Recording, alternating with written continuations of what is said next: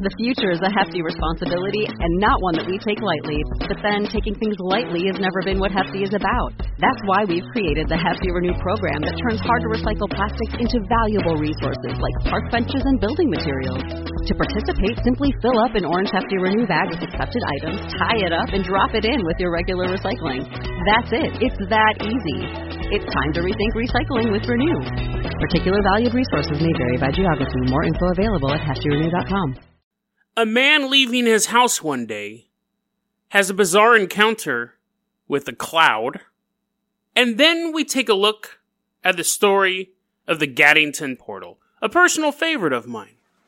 4 young college students on their way home from a rodeo tried to take a shortcut, but instead, the shortcut takes them out of this world. Today on Dead Rabbit Radio.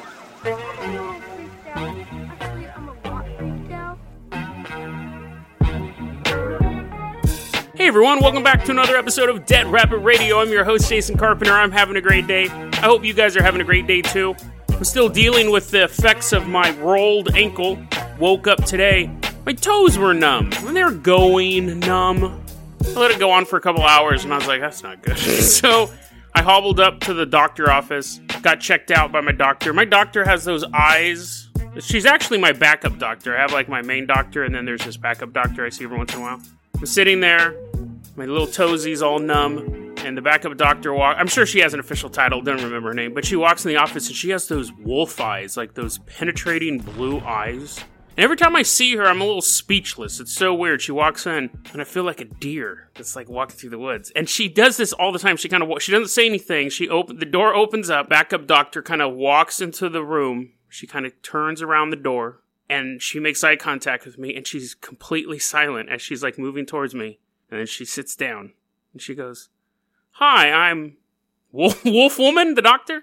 But for those, 5 seconds where she walks in silently, she makes eye contact with you, you feel, there's just, this primordial fear. She's a good doctor. I'm not knocking her for her supernatural ability to frighten me. But anyway, she sat down, she felt that she was, feeling my toes, and she checked the pulse and everything like that. And because I was afraid my toes were going to fall off, that I had some circulation issue, and she's like, nah, you're fine. So there you go. That was a great afternoon. And she's like, you can't do anything for it, you just gotta heal. That story had nothing to do with anything we're going to talk about. Let's go ahead. And one last thing. Also, we got a new Patreon supporter, Ash Knotts. I know Ash Knotts. She's I guess I would say friend of mine. I've only met her a couple times, but she's pretty cool. She's also a director, and she also directed me in a short film that should be coming out any day now. So when that happens, I'll tell you guys about it, tell you guys where you can watch it. It'll probably hit the film festival circuit for a while. And then me and the dude who were in the movie, we already planned this. I hadn't told Ash and Dan this yet, but we're going to talk about the movie on an episode of Dead Rabbit Radio, on one of the special episodes, because there was a ghost when we were shooting. It was either a ghost or a hobo on the set. Maybe both. Maybe a ghost hobo. But I have a ton of crazy stories from 4 hours of shooting this short horror film that Ash directed. And when the movie comes out, we'll do a special. I'll tell you all about the ghost and how I almost got killed by a spider and almost fell out of a house and all the sorts of stuff. But anyway, so thank you, Ash. Thank you to all the Patreons who have supported the show. Let's go ahead and get started with the episode now. Let's hop on the Carpenter Copter. It's been a couple days we haven't used the Carpenter Copter. I can't really walk anyways. Let's hop on the Carpenter Copter, and I'm going to fly while you work the pedals because my feet hurt. My one foot hurts, but I'm just acting like a baby at this point. I'm like, I can't move my legs.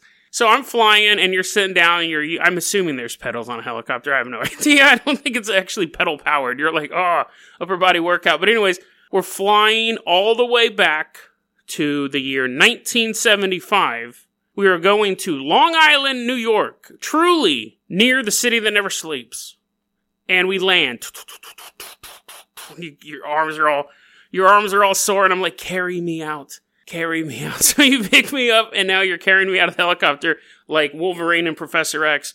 Put me down into a hover chair, and now I'm like, oh, thanks. We're floating around Long Island. We're specifically going to Oyster Bay. And on this day, this is a summer day, there's a local science teacher named Tom D'Urkel. I never said that name out loud. D'Urkel. D. Urkel, maybe. It doesn't matter. He sounds like Steve Urkel. Anyways, so Tom's like, oh, he's all goofy, high suspenders. He walks out. I didn't even think of his name like that. He walks out of his house, big glasses. He's like, I can't wait to get to work. I'm going to blow something up. He's not a terrorist. He's not a terrorist. He's a science teacher. I should have explained that before him talking about blowing stuff up. Through, like, making potions and stuff, not, like, rigging bombs. He's like, I can't wait to kill all my enemies. So he's not a terrorist. He's a science teacher. He's a high school science teacher. Tom D. Urkel walks out of his house. And he's getting in his car. And it's then when he looks up in the sky. And he sees, like, a little black cloud floating there. He's like, well, that's weird. According to my calculations, what accent is that too? That's like hillbilly. He's like, that's weird. According to my calculations, clouds shouldn't do that. And so the cloud's kind of floating there, and he notices, first off, it's a bright sunny day. He sees all the clouds in the sky, and he sees this one particular black cloud. But it's much lower than the other clouds in the sky. And then he notices something even more unusual. It's flying against the wind. He's like, that's bizarre. He's flying against the wind. And then it starts to lower towards him. Morning. This is the morning. This isn't a spooky, spooky night. He's not in a graveyard. He's just walked out of his house. And he's watching this black cloud start to lower itself towards him.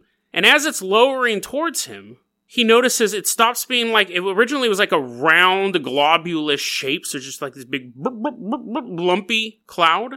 But then it starts to get bigger and change shape. So it's descending and it's getting closer and it's changing shape. And eventually he says he described it as an abstract curved vapor. So it's basically, it almost seems like it's making some sort of real shape. It's no longer just like a little fluffy cloud with a Care Bear on it.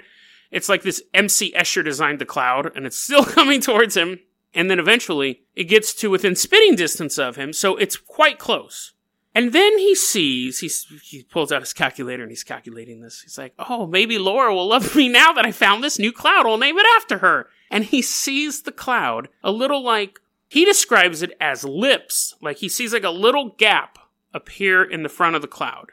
And it goes, and he's like, it looked like it sucked in, like I actually saw a little gap appear. And then it looked like it had the reflex of sucking something in. He's afraid now because now it's completely unnatural. First you could be like, well, maybe the wind was pressing against it and making it small, and maybe it was black because it was a tar cloud or whatever. But once he saw a little mouth appear and go, there's no explaining that. And there's no explaining what happened next. He's standing on the ground, the cloud's in the air. And when I said spitting distance, I was literal, because then it goes and spits water on Tom. Slipping in it. And then it just fades away into nothing. So he's drenched. His car is drenched.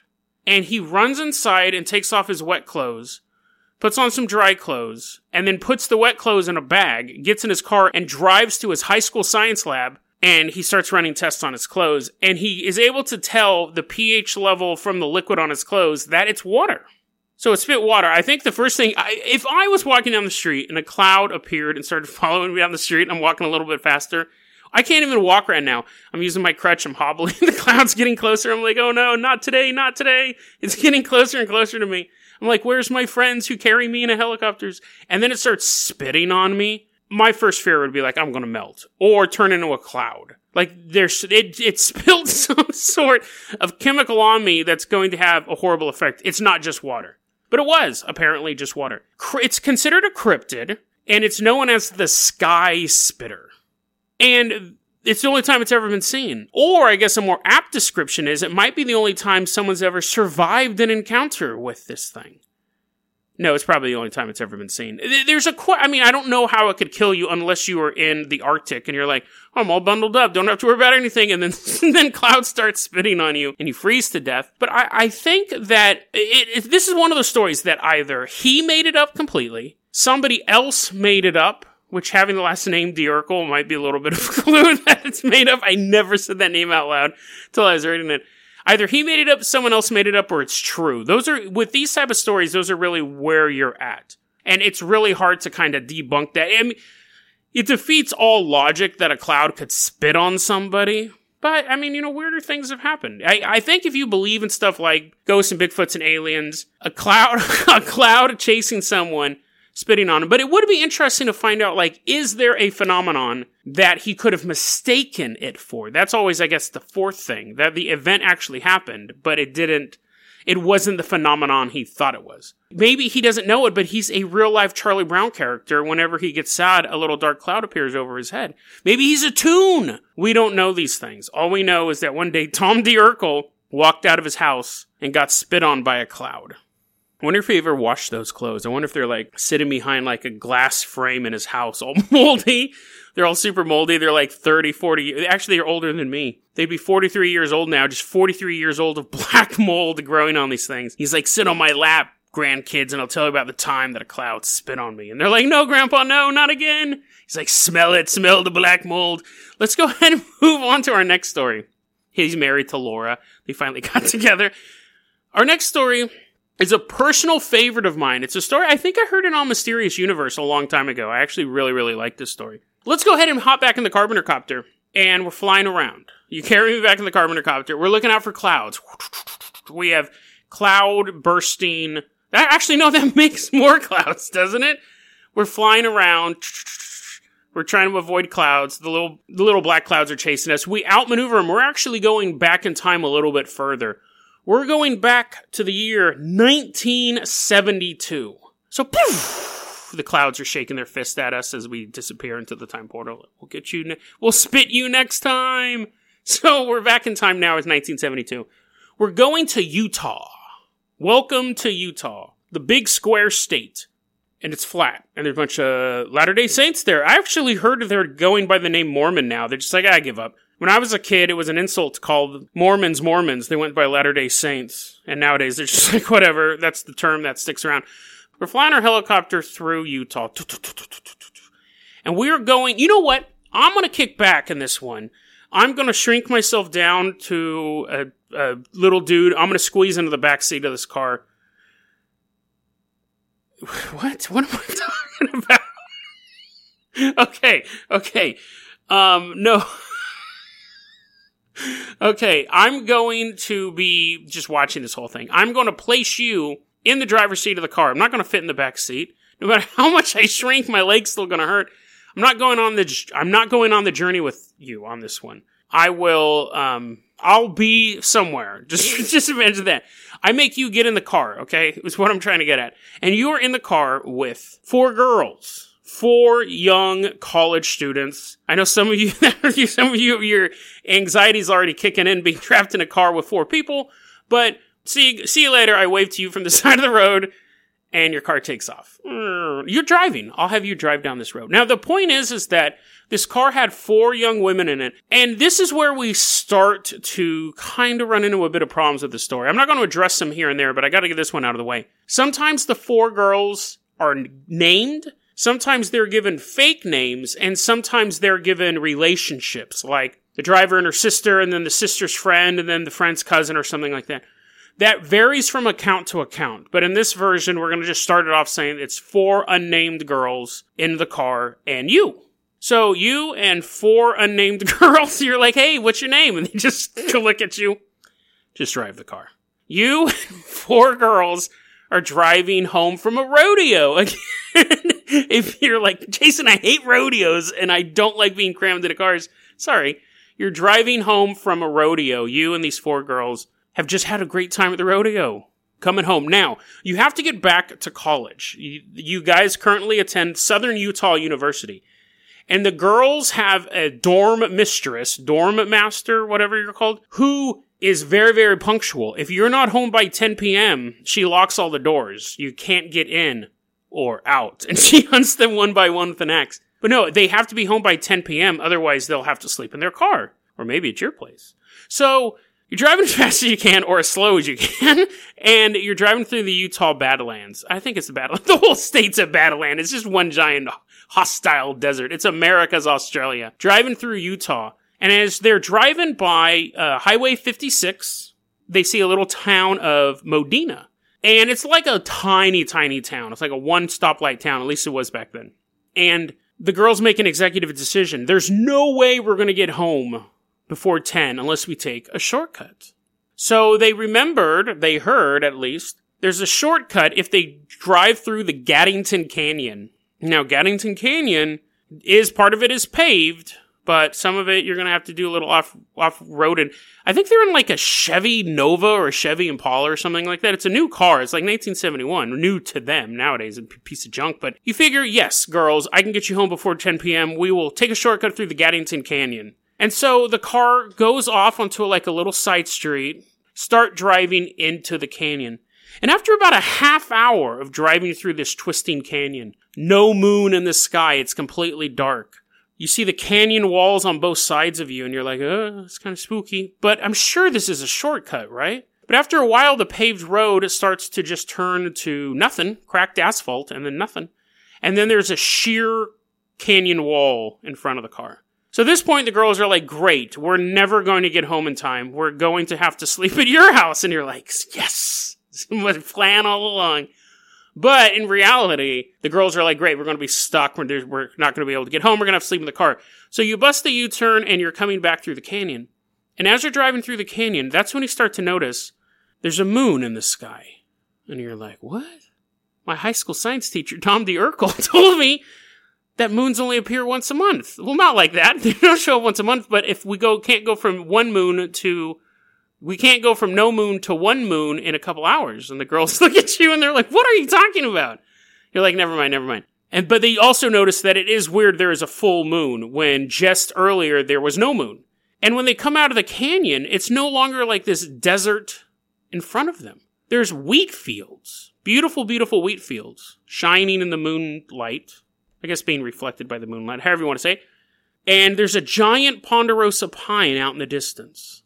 Now, they go, and you, because you're in this story, go, let's drive to the tree. Maybe we'll find something over there. Okay? I mean, these people are driving through canyons, trying to find a shortcut. So whatever. They figure nature will lead them home. They drive towards the ponderosa tree, and it's just a tree. I mean, you can see it from the distance. I don't know if they expected it to be an elevator or like a spaceship. They drive by the tree, and as they're driving by this giant tree, they see lights down the road. Yes! Civilization. Let's go there, guys. You continue, you do what they say, and you're driving down the road, and you see lights. And it looks like a little roadhouse. Looks like a little bar restaurant. So you're like, we'll get to a bite to eat, something to drink, talk to these girls for a while, then we'll get back in the car. They're not getting home by now anyways. But also, you're lost. Actually, that's not what they're thinking. They weren't thinking about eating. Back to their regular story, they were like, where are we? We're surrounded by wheat. They weren't hungry. Sorry, I was imagining my own self in this story. They go there because they're like, we're lost. We have to find directions. Let's go there and ask someone for directions. And you're like, and get something to eat? And you're like, yeah, sure, you can get something to eat. Just make it snappy. So, apparently Jughead is also in this car trying to get hamburgers all the time. He did that, right? Or was that Wimpy? Anyway, both of them, Jughead and Wimpy, are in the car as well. Driving down the road, and you get to the burger joint, and the girl said that they could see this neon sign. They couldn't understand what it said. It was all just squiggly. And they're like looking at it, and they're like, oh, it's just, I don't understand that language. Or maybe it's some Art Deco design. But there's a bunch of people kind of milling about in the parking lot, and there's some bizarre-looking cars in the parking lot as well. Egg-shaped vehicles. 3 wheels. And so one girl leans her head out the car window, and she goes to ask someone, hey, do you guys know where we're at? I'm like, can I get directions? And you're like, oh, can I get a number 2, please, with a Diet Coke? But as you're yelling your order out, and as she's asking for directions, the people in the parking lot turn around, and the girl starts screaming right in your ear. Screaming at the top of her lungs. And then she just starts screaming, go, go, go, go, go. And you don't know what it is, but you don't see the people in the parking lot. Like, you physically saw them, but you don't see their faces. Just her screaming in your ear, you hit the gas, car takes off. And as the car's flying down the road, the girl who saw them starts screaming. And then another girl also looks out the window and sees what's out the window. She starts screaming as well. So you're driving down the road, and you're like, what'd you see? What'd you see? And they're like, just go, go, go. They're not human. They're not human. And you're like, gulp. This isn't good. Now, that is when you hear, and you look in your rear view window, and there's 4 of those egg-shaped cars buzzing towards you. And they're catching up. Now, You thought the cars were weird looking in the parking lot, but you are 100% for sure these aren't cars at all. Never seen a vehicle like this before. Going through the desert road. Eggmobiles right after you. You make an executive decision. You're like, calm down, hysterical women, calm down. I'm in charge now.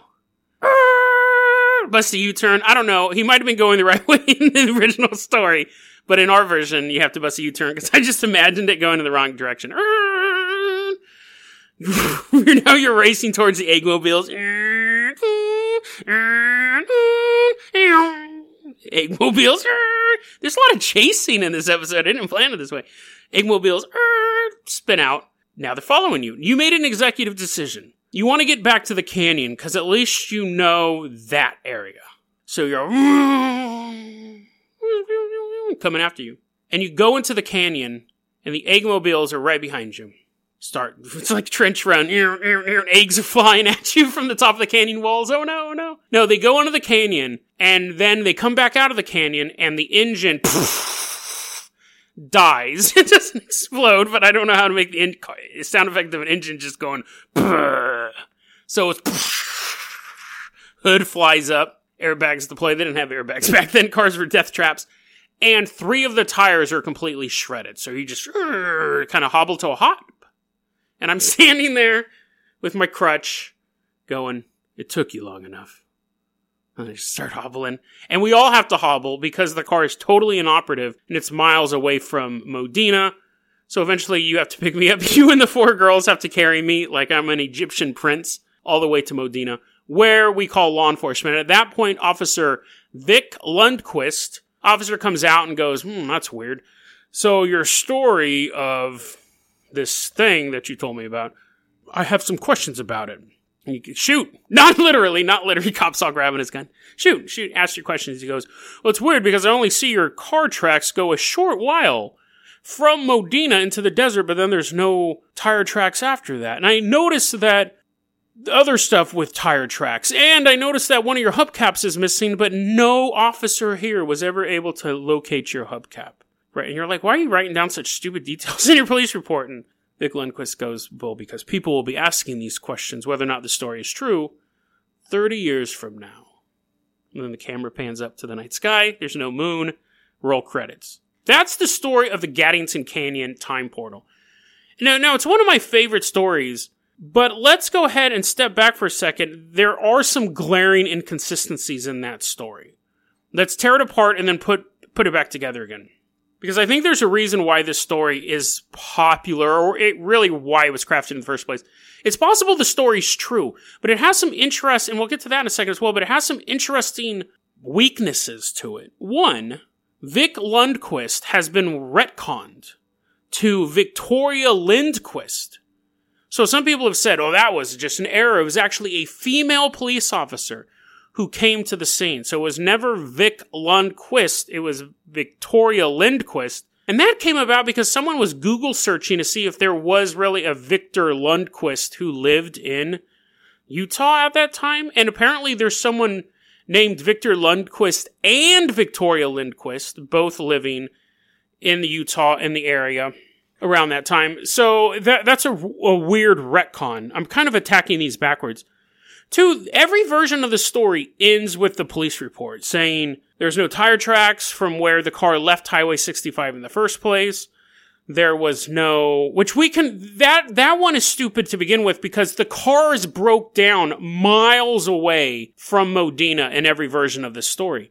So if a cop came out and was like chewing a piece of wheat and you're like, where'd you get that wheat from? There's no wheat in Utah. And he's like, he's secretly an alien. He's like, if now a new cop shows up, and he's chewing gum, and he's watching tire tracks, and he goes, that's weird. Tire tracks ended just feet off of the highway. And you're like, we just walked 5 miles. You can go out there and see that our car is there. And the cop would be like, oh, that mystery's solved.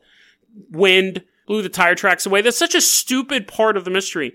The hubcap missing. There's a couple other ones that are like, tire tracks didn't appear here and they should have been here. But who cares? They went to an alien portal. I don't expect there to be Goodyear marks perfectly along the road all the way to the alien portal. The fact that their car broke down near the canyon should be proof that they left the road. It's such a bizarre detail that comes up in every single story. The moon.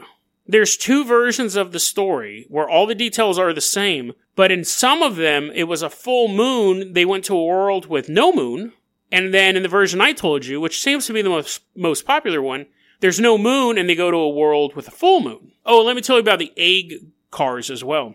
A lot of people, this story, the earliest posting of this story online was 2006, and apparently it happened in 1972. Now, sometimes, again, it could be a hoax. Sometimes it could be written in some obscure UFO book that was just hanging out at used bookstores for 20, 30 years, and someone bought one and read it and put it online. That's always possible. That's happened a couple times. Like Sam the Sandown Clown was kind of the same thing. That was an old UFO report. So, it's not unusual to have stories show up later. But the earliest version of this story that appeared online was from 2006. That website is down. So 2007 is the earliest verifiable. You can pull up the website and look at it. And that was 2007. There is a concept car that has an egg-shaped design with 3 wheels on it. And people go, whoa, that's the car that the girl saw. That car, that design of that car wasn't released until 2010. So usually when you read articles about the Gaddington portal, they always will show this concept art. But here's the problem with that.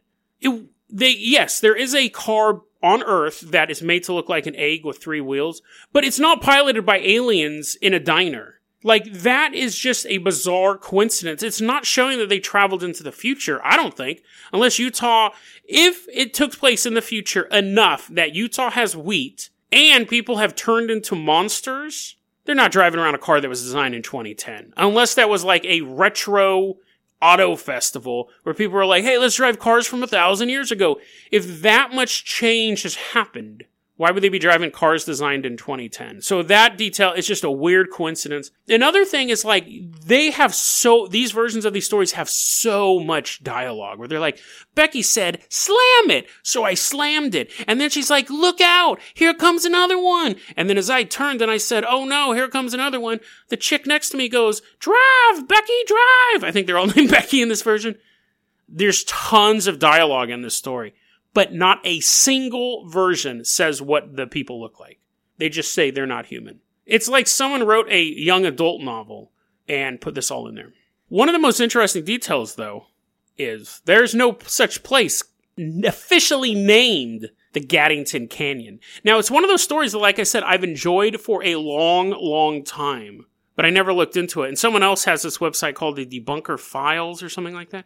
And that website made some ridiculous arguments against it as well. Like, I was like, that's kind of dumb.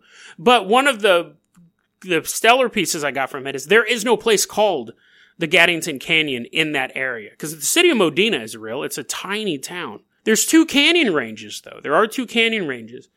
Officially, none of them are named Gaddington Canyon. The reason why, and this is really telling about why I think this story exists, assuming it's fake.